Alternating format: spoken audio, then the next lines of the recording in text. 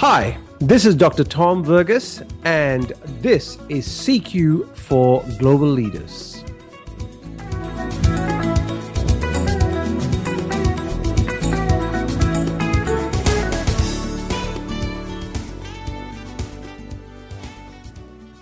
Yesterday, I was catching up with a friend of mine who has just returned to Australia from Vietnam. She was in Vietnam for 6 months on a teaching assignment.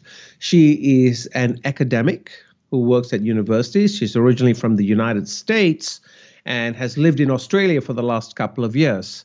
And we've got she's a good friend of mine, and we discuss a lot of cross-cultural issues. Anyway, we were talking about her time in Vietnam, and during the conversation, one of the things she related was about her first trip to China, because her next assignment is actually going to be in China. She's going to go back to a university where she was working in a few years ago. And as she was telling me the story of her first trip to China, she was explaining to me how on that first week when she was on the campus, how she felt totally, well, depressed is probably a too strong a word, but she just felt out of place. Now, granted, first week, you're in a new country, first time, different language, etc. But the thing that really got her, she said the thing that was really bugging her was the fact that she couldn't find coffee. She couldn't find coffee. Coffee is very much part of her daily ritual. Now, as those of you who are familiar with China, you know the Chinese tend to drink tea. They drink far more tea rather than coffee. So here at the university, she just couldn't find coffee.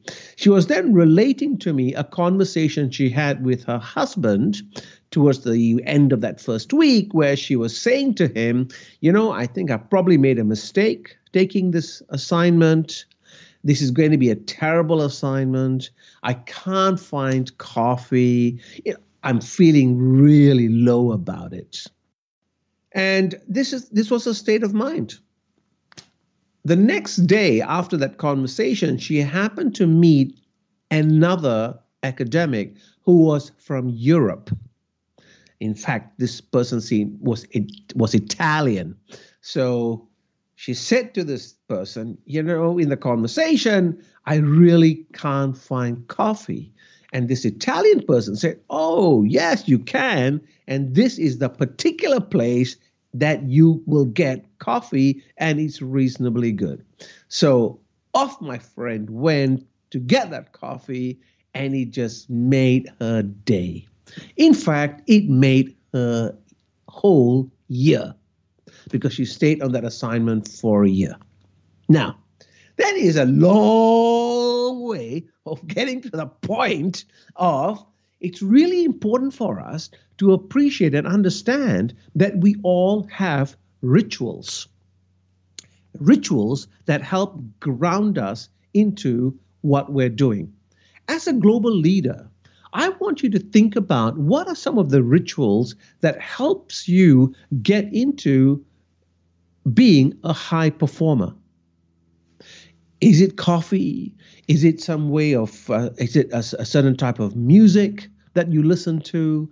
Is it doing some form of exercise? What is it that helps ground you? Because as you know, as a global leader, you are always on 24/7. The world is just coming at you. How do you keep yourself grounded? How do you keep yourself calm? How do you keep yourself maintain a set of equanimity in the process? In other words, while everything is happening around you, how do you keep yourself calm? So that's my reflection question for you at the end of this podcast. How or what are some of the rituals that you have in play to help you be a high-performing global leader.